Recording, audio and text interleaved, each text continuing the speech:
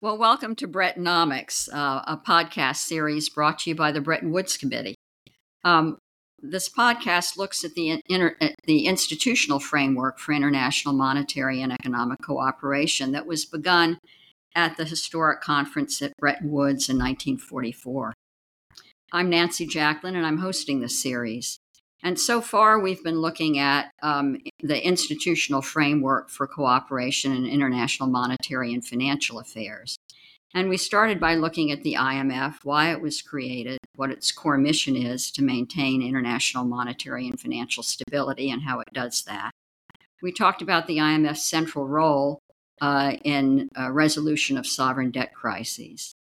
We then talked about the period of the 1990s and the 2000s when the capital markets and financial system became much more complex and interrelated, and the crises of the 90s and then the great financial crisis of 2008, which changed the institutional architecture a bit, and it added the Financial Stability Forum and the Financial Stability Board to do more in the way of looking at the financial system and trying to prevent or contain systemic risk. We also learned about other parts of the framework, the G7 and the G20, and what that kind of political level guidance means for the system. Today, we're going to look a little more deeply at the framework for regulation and oversight of global financial markets and the financial institutions that participate in them: banks, broker-dealers, investment advisors, investment funds, insurance companies, and others. Now, each nation regulates and supervises their own markets and institutions. But as I said, as the global economy has become more integrated, and financial markets have too, there's been an increased need for cooperation and coordination of these responsibilities on an international basis. And as I said, as we saw in the 90s and the 2008 crisis, financial market dysfunction can easily spread globally, affecting the international financial system more broadly. My guest today has hands-on experience to talk about these issues. Stefan Ingves was head of the Central Bank of Sweden from 2006 until his retirement at the end of last year. And during a large part of that time, he was also chairman of the Basel Committee on Banking Supervision. In that key role, he was a member of the Financial Stability Board as well. Before heading the Swedish Central Bank, Stefan was the director of the Monetary and Financial Systems Department of the IMF when I got to know him, and was in that role a member of the Financial Stability Forum.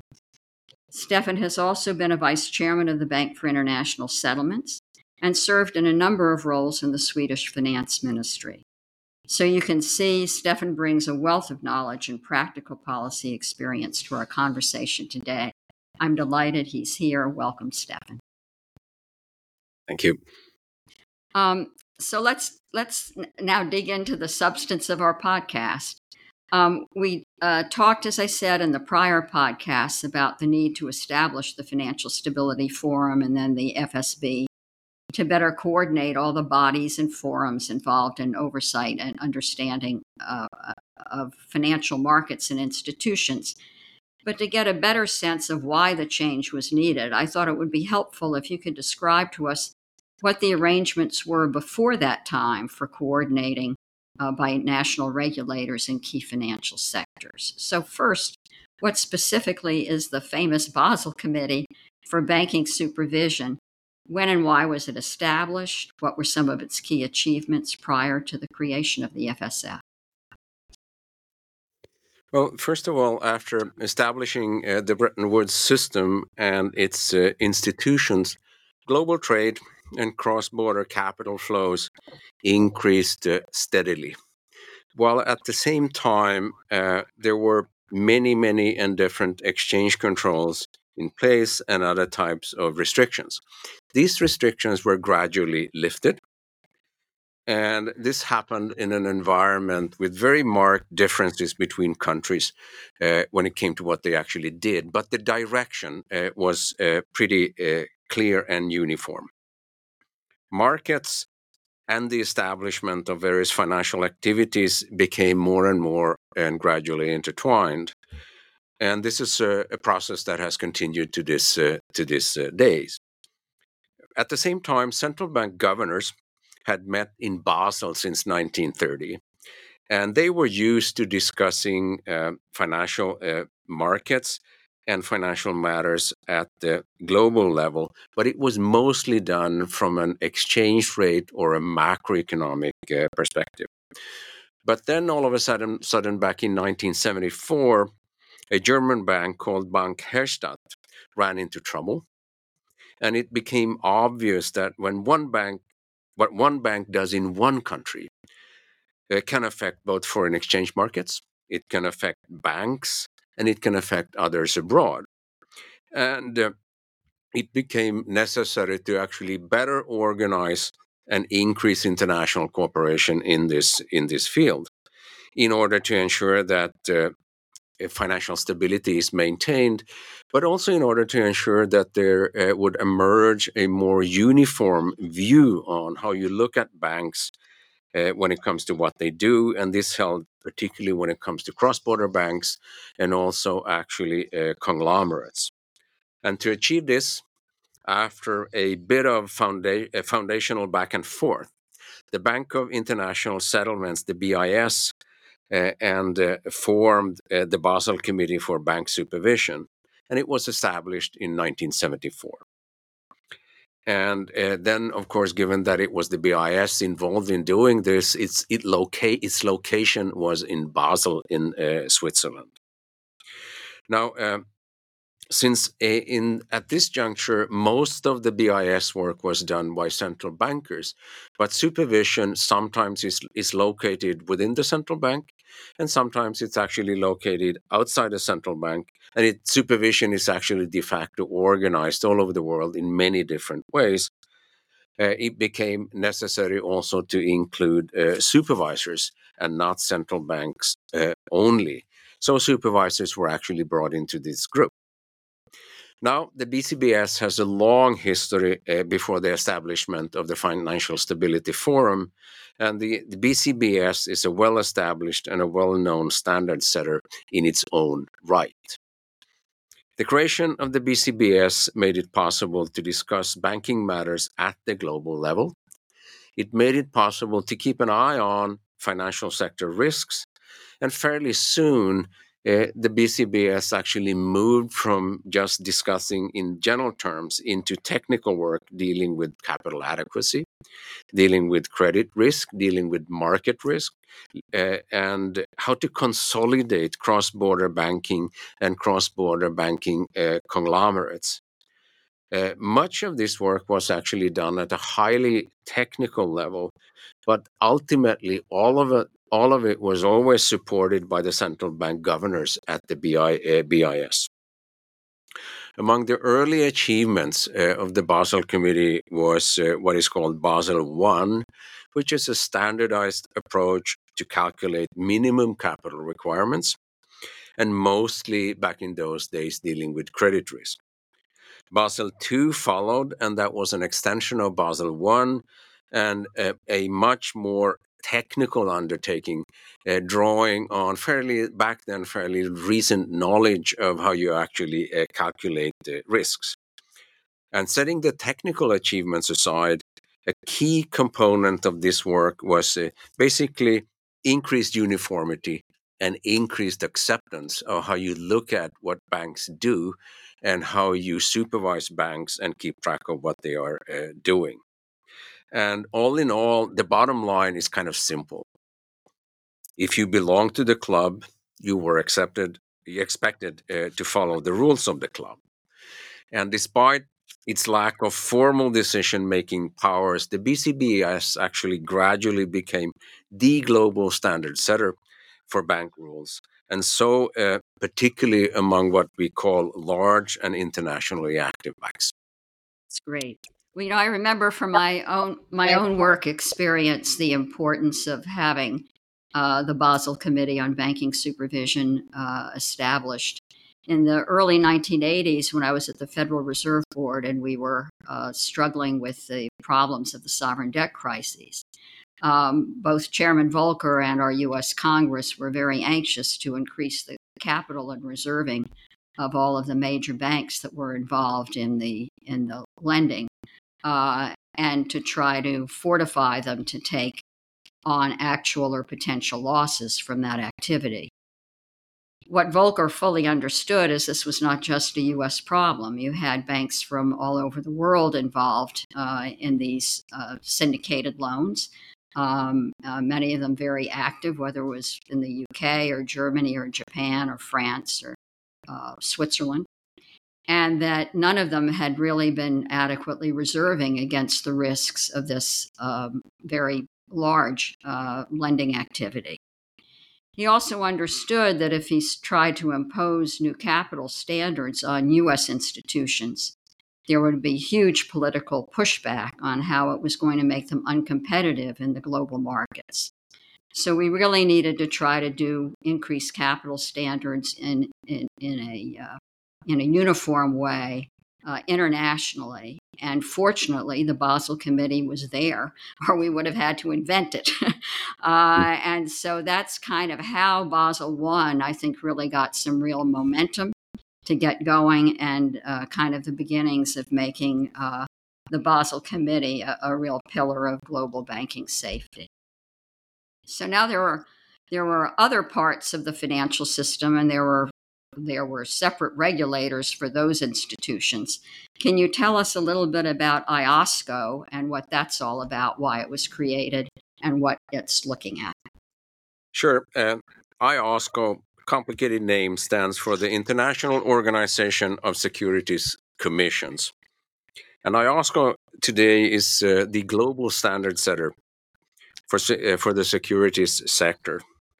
And like most standard setters, IOSCO actually gradually evolved over time. And essentially, because when there has been a problem that needs to be solved, when you need to do more, you gradually do more. And then you do gradually more in an organized way within the securities field. And that is what IOSCO has done. IOSCO was established back in 1983. And today, I think IOSCO covers more than 90% of the world's securities markets in a very large number of jurisdictions. IOSCO actually originally started as a regional initiative covering North America and South America. But fairly soon after 1983, they became global in a way similar to the BCBS. And they turned themselves into a standard setting body within the securities market field. And just to give you an example, one issue high on the agenda today is how to define green securities. And that's a typical project of IOSCO's when it comes to what they are doing. Now, one difference, though, is that in addition to public sector members, IOSCO also has affiliate members. And an affiliate member represents self-regulatory standard-setting bodies. And here we're talking essentially about stock exchanges and other types of institutions dealing with the securities market. And also, actually, pre-FSB, IOSCO adopted a comprehensive set of objectives and principles for securities regulation back in 1998. And all in all, as I said, the evolution of IOSCO has some similarities with the creation of the BCBS, but with more complexity. And because they have a larger number of interested parties, and they also have, I think, more divergence or diversity at the global level. Yeah, I mean, for the U.S., for example, because our futures markets are so important, the chairman of the Commodities Futures Trading Commission's involved, as well as the chairman of the SEC. So it's really for us two agencies. So now the third big sector, financial institution sector, is insurance, and there is the IAIS to provide some coordination there. Can you tell us a little bit about that one? Yes, the IAIS is the International Association of Insurance Supervisors. That is the formal name. And they are a global standard-setting body responsible for developing standards and assisting in the implementation of principles, standards, and guidance within the insurance field. And the IIS was established back in 1994 and has members from, I think, more than 200 jurisdictions, basically covering most of the global insurance market in one form or the other. And the key role of the IAIS is actually quite similar to the BCBS and IOSCO, but of course within the insurance field. And a bit similar to IOSCO in the early days, IAIS also actually had private sector members in the form of individual insurance companies. But that ended some time ago. So today, basically, I'd say that IAIS is pretty much a copy of, let's say, the BCBS structure. And that also holds when it comes to the work that they do and the kind of governance framework that they use when they do their work. And the IIS also happens to be located in Basel at the BIS. So their job is to essentially make sure that the insurance companies all over the world and supervisors dealing with insurance are running ideally in the same direction. Okay, well then there was something created, a joint forum for these three bodies, for the three bodies of supervisor coordinators, the banking, insurance, and securities bodies. Why was that needed? What was the motivator to establish the joint forum? Well, fairly early on, it was realized that banks are not kind of standalone entities. And sometimes banks are part of a conglomerate. Conglomerates can be designed in many different ways. But one way or the other, you also had, in some instances, insurance companies and securities firms. And you have three parties in different combinations, varying in different shapes and forms all over the world. And then it became clear that the three standard setters actually needed to talk to each other. And there are a number of good reasons for that. Suppose, just for the sake of the argument, that when you set capital standards in a conglomerate, you have very different capital standards. Well, then that you can have many different outcomes coming out of that. One serious issue is what I call capital arbitrage, which means, of course, that you sort of move capital around in such a way that you minimize the capital in the system as a whole, and that is dangerous. And that created a need for supervisors from these different fields to keep track of and discuss among themselves what was going on. And as a minimum, if you have different capital rules, then at least the different supervisors need to understand, or better understand, what their colleagues are doing in these other markets. And I think that this is actually a very good example of how these standard setters and the work that these standard setters have been doing over the years, how it evolves over time. Because when it became necessary to cooperate, or when it made sense to cooperate, that cooperation started. And it wasn't only cross-border, it was also cross-sectors. And without much sort of formal ado, people just realized that we're better off, all of us, if we start talking to each other. That's right. But still, we had this system in place, but we still ended up with a number of financial crises, and I guess the policy officials who were dealing with it felt that we needed some kind of better approach to coordinated supervision, and also to looking at issues at a higher policy level than the day-to-day work of the supervisors. There was also a sense, I guess, of some gaps in the system, especially as to the relatively unregulated hedge funds and other non-banking financial intermediaries. So the G7, as we know, created the Financial Stability Forum. Tell us a little bit about what it was intended to do and who its members are and how it really works. Well, first of all, when it comes to these processes, one can argue about it, and there is an element of them being what I will call disjoint.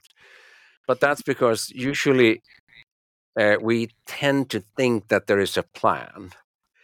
and that you sort of know exactly what you are doing, and that the world is in some sense orderly. But in the real world, things happen, and plans evolve over time, and there is rarely sort of from day one a perfect plan, so you have to change things when you go along.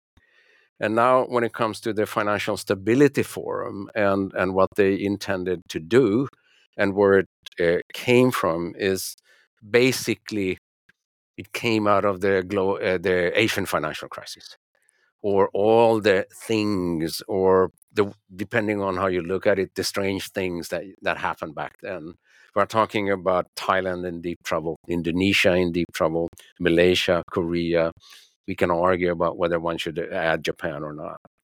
Anyway, it created a lot of activity. It created a lot of soul searching, and it created a debate about how to best avoid similar episodes in the future. And then that, of course, created the issue what to do. Now, the G7 finance ministers and central bank governors commissioned back then a study how to fill the gaps in the international regulatory patchwork of committees, standard setting bodies, and international financial institutions. Now, this group was chaired by Hans Dittmeier, then governor of Deutsche Bundesbank. And in my case, newly arrived at the IMF, I participated in various meetings on the topic, and also actually with Governor Dittmeier and IMF top management. From those meetings, it became clear, in my view, that the IMF could easily both organize, run, and coordinate the meetings at the global level. But at the same time, it became very clear that such a setup was not in line what the G7 and Dittmeier wanted. So the Financial Stability Forum was back then to be a G7 controlled entity consisting of G7 plus a few more countries and all the global standard setters and the IFIs. In the early days, this created actually quite a turf battle, both among countries, among institutions, and also within institutions. And given my financial sector background, and after some infighting at the IMF, I got a seat at the table, sitting next to the first managing director, Stanley Fischer. Now, since both countries, all standard setters of that day, and the IFIs were at the table of the FSF was actually in a good position to focus on the financial system as a whole, and particularly on gaps in the regulatory framework. For example, covering non-bank financial intermediaries, anti-money laundering, and the combating of financing of terrorism. These were early on the agenda. And the umbrella organization, it was there, it was put in place, and it set out to create an agenda. Well, it seemed to me, in terms of that tension at the time on whether to try to house this new kind of body or focus at the IMF, or create this new entity. Part of it had to do with the ethos of central banks, or what one of their central functions is, and certainly from central banks are very concerned about what happens if one of the large institutions in their jurisdiction starts to have funding issues, particularly large banks. And then they, as central banks, have a stabilizing role as lender of last resort. So they're very reluctant to sort of give up control or not have a very big say in what the rules are on how the bank's business is conducted, because those issues can directly affect whether they're called on to provide this emergency financing. So, I mean, the FSF was clearly a bit of a compromise. It made sure that all of the entities that had a role in looking at and overseeing financial markets and financial system stability were at the table, but made sure that central banks continue to have a pretty substantial role in the process. So we got the FSF, and as you said, it was created to oversee the work plans and priorities of the standard setters. It was also there to assure that there was adequate communication among them, which obviously was started with the joint forum, and identify gaps in the oversight system and how to address them. And one reason the FSF was established after the Asian crisis was because of the need for emerging markets countries in particular to try to get a better scheme of banking supervision and regulation for their own markets. And also that was true of low-income countries with developing banking systems.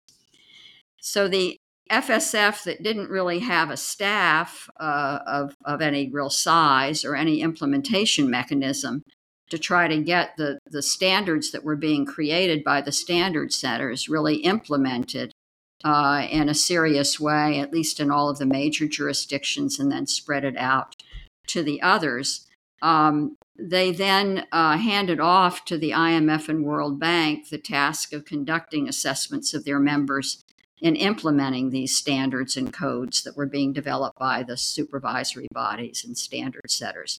So why were those two institutions really well suited for that task? Well, that's because since the creation of the Bretton Woods institutions, they have acquired and developed a unique capability to go on mission all over the world. And this in combination with the country desks at headquarters. And this has created a deep, and I would say actually a very deep knowledge of both fiscal and financial sector matters. And also, given the large number of countries, no individual jurisdiction or almost no individual country actually has the capacity to go to all these places and do it, so to speak, bilaterally and on your own. And that meant that the World Bank and the IMF, particularly the IMF with all its country desks, actually knew how to run the business, if I put it that way, and they had the capacity to operationalize, Right. to make sure that you create an output out of this, and they also had the resources to do it, and they knew how to do it. And let me give you one example. In the early days, the IMF started an assessment program of all offshore financial centers in the world, and this work was reported to the FSF, and the FSF certainly back then did not have the capacity to organize such a project in their early days, and this is something actually that took several years to complete. Well, so that's the FSF, and then in 2009, the decision was made to try to make it a even more credible body after the great financial crisis, and it was changed to the Financial Stability Board.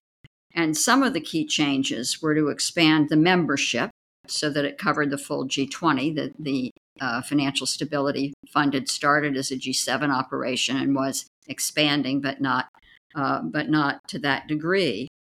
And it also had an aim to make the conduct of financial sector reviews of member countries that were being done by the IMF and World Bank accessible and reported to the G20 so that they kind of could give some political attention to an impetus to that process.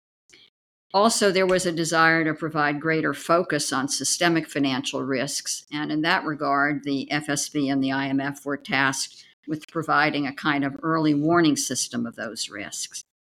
So how did the operation of the FSB really change from the operation of the FSF, in your view? First of all, by 2009, in parallel, we had the global financial crisis. Mm-hmm. And that, of course, created an additional or an extra impetus when it came to think about these things and what to do and what not to do. And also in the early days, and this is not surprising, the FSF was criticized for a lack of sort of structured governance and things like that. And that is not surprising because the FSF started out as I would call it almost like an experiment. But by 2009, the workflow of the FSF was fairly well established, and the de facto roles of the participants had evolved to a point where a kind of corporate structure existed. There was the plenary, there was the steering group, there was various working groups, and so on. But at the same time, this has evolved over time without really much in writing in terms of how these things were expected to work. So what was lacking was a more firm governance structure, which spelled out the role of the FSB chair, the role of the secretariat, how to deal with funding, and a number of other very traditional, what I would call governance issues. And here, then the FSF was transformed to become the FSB with a more firm governance framework. But essentially, in terms of the focus and what was done, didn't really change all that much compared to what actually Titmeyer, I think, had in mind originally when the FSF was created. But from reading the statutes, you could actually more easily understand what the FSB was supposed to be doing, essentially who is doing what, when, and why. And as I said, this coincided with the global financial crisis. And that meant, of course, that it was very, very costly. It was difficult to deal with the global financial crisis. And it was quite complex and complicated to get out of it. And it's not surprising then that there was a push, again, a push, I would say. Now, what do we do so that it does not happen again? And that's a kind of a recurring theme when these events occur. And then turning the FSF into the FSB, that was the right thing to do. But let me add to that, in addition, that it was also a clear signal, I would say, in the international framework that there needed to be a more focus on financial sector issues and not just discussing macroeconomic imbalances more broadly. And that is because financial systems and banks and countries, they fall apart one by one, and they don't fall apart in the aggregate. And when you talk about macro issues, you talk about it in the aggregate, and it's easy to sort of cover up, so to speak, what is going on. But this sent the signal that we need a specialized body focusing on financial sector issues, and we need to find a structure such that those financial sector issues in one way or the other are actually brought to the fore, so that we don't forget about them, because by then people were in agreement that if we forget about these things, with a fairly high likelihood we will run into trouble again sooner or later. And this is actually also where the early warning exercise kind of emerged, and where it kind of came from. How do we do this in such a way that we talk about these things ex ante? And hopefully we get so scared when we hear about the vulnerabilities, so that we fix these problems before the whole thing has blown up. Or at least we're aware of what is going on. And the early warning exercise is a good example of how you get the relevant people in the same room, and how you get them to talk about these things in such a way that there is more, and ideally much more, awareness compared to what we used to have in the past. And how does in terms of the early warning exercise, what is your understanding of kind of what the IMF is contributing and what the FSB is contributing in the way of understanding and analysis and focus? Okay, I mean, the way we talked about it earlier, I said that these structures are complex, Yeah. and you can argue about them. And here, what the IMF can bring to the table is their knowledge of what's going on at the global level, and what is also going on in various financial markets all over the world. While at the same time, you have the national representatives at the table, either central bankers, supervisors, or finance ministry officials. And that means that out of this this kind of collective conversation, you build awareness of what is going on. So it is actually a combination of things. And usually the way to explain this is to say it the following way: you have an IMF representative saying country X is not behaving, and then in a good scenario you have a representative from the country saying that yes, we are behaving. And then you have a good conversation coming out of that. And in a good scenario, that affects everybody's views of what is going on, and also what you should keep track of, given that the risk level probably has gone up in the system in one way or the other. And by keeping this conversation going essentially constantly and forever, then in a better world, at least we're roughly on the same page when we get worried about what potentially could go wrong down the road. Yeah. Yeah. So, why don't we step back a little bit and just give me, and I think you've given us a bit of a sense of this already, but what do you see as the most significant contribution that the FSB has made thus far to reducing financial stability and systemic risks? It's kind of our concluding question. Uh, it's of course difficult to give a precise answer, but now the FSB has been around for 20 years, something like that, and the corporate structure, if I use those words, is well established, and they're doing their work. And then in that environment, what the FSB has done and continues doing is basically focusing on financial sector issues, focusing on financial stability, and making sure that there is a constant focus on vulnerabilities. And part of their job is then to try to bring to the fore gaps, to the extent there are gaps in the regulatory framework, and making sure that they sooner or later are covered in one form or the other.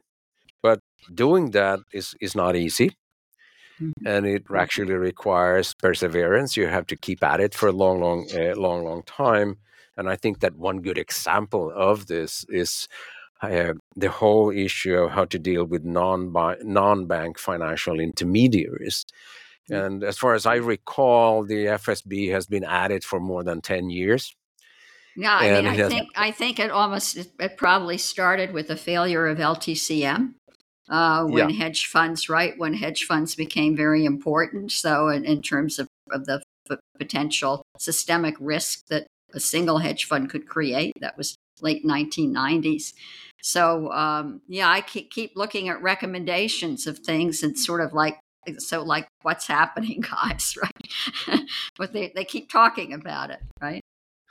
that is correct. And here I actually think that the FSB has played a role and can play a role, but at the same time, one has to be a bit humble when it comes to international institutions, because the world is often filled with conflicts of different types and different kinds. And then what you can do at the global level is to keep talking. Yeah. And sometimes you actually have to keep talking for decades in order to get to a consensus. Yeah. And one way of reflecting on this is to refer to a meeting at the BIS I participated in many decades ago, much younger than I am today. And the guy sitting next to me said, "Stefan, did you hear that the German representative actually changed his position?" And I heard absolutely nothing at all. And that's because those who participated in those meetings before me had discussed this particular issue probably for 20 years. And you really needed to be part of the system to sort of fully grasp that these things move slowly over time. Yeah, that's nuanced. And sometimes you have to be very, very patient Yeah. and just accept that it takes years and years and sometimes decades to get to a consensus. Yeah. And once you have a consensus, if you have been part of the process, you should just be happy, and you should never tell others, I told you so 15 years ago. No, that's right. And as you said, we've got the early warning exercise that's supposed to say, okay, now these are the hot things that you got to do something about now. So, Yeah. well, look, I want to thank you, Stefan, for giving us a really good understanding of how the framework for cooperation in supervision and regulation of financial markets and institutions is working internationally. Um, over time, I hear criticisms come from kind of opposite poles. One is that the international regulatory coordinating bodies infringe on, sovereign prerogatives on sovereign national authorities.